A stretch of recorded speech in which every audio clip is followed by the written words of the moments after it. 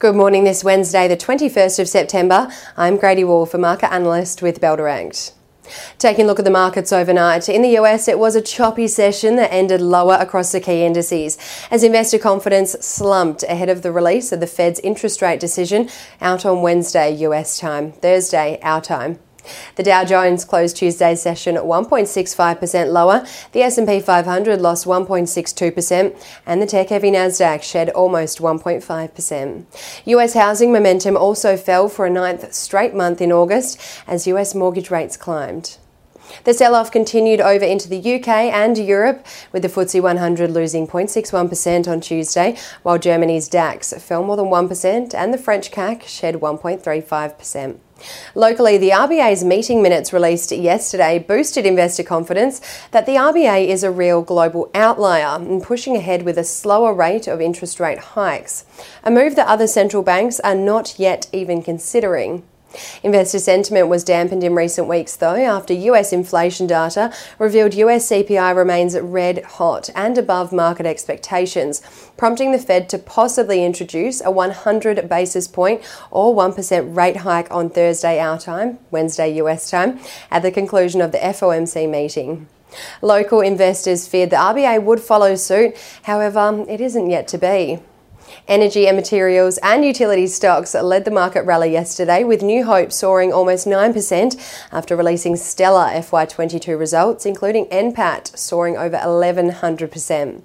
On the commodities front, the price of commodities are down across the board today. Crude oil is trading 1.5% lower, around $84 a barrel. Brent is trading around $90 a barrel, so nearly 2% lower. Iron ore is trading down 1.5% at $100 a tonne, and gold continues its slump, trading around 0.75% lower at $1,663 an ounce. Ahead of the local trading session today, the ASX futures are expecting the market to open sharply lower, around 1.45% lower, again following that global sell-off overnight. Stocks going ex-dividend today include Capital Health, Count Plus, Adbury, Cleanaway Waste Management, and Cochlear. If you've been thinking about these stocks, it might be worth considering buying in today, as stocks going ex-dividend generally trade lower on the ex-dividend date. There is no local economic data news out today. However, investors will still be awaiting the release of the Fed's interest rate decision out tomorrow at 4 a.m. Eastern Time. And now let's dive into some trading ideas for your consideration today.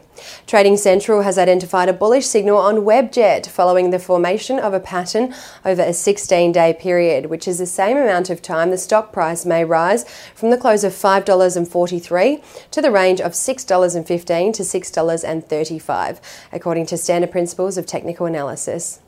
And Bell Potter has downgraded its price target on Imugene to 36 cents per share from 45 cents and has a speculative buy rating on this stock. The price target downgrade follows Bell Potter identifying the need for the company to raise capital to support its clinical trial programs through the issuing of 400 million new shares at 20 cents a share.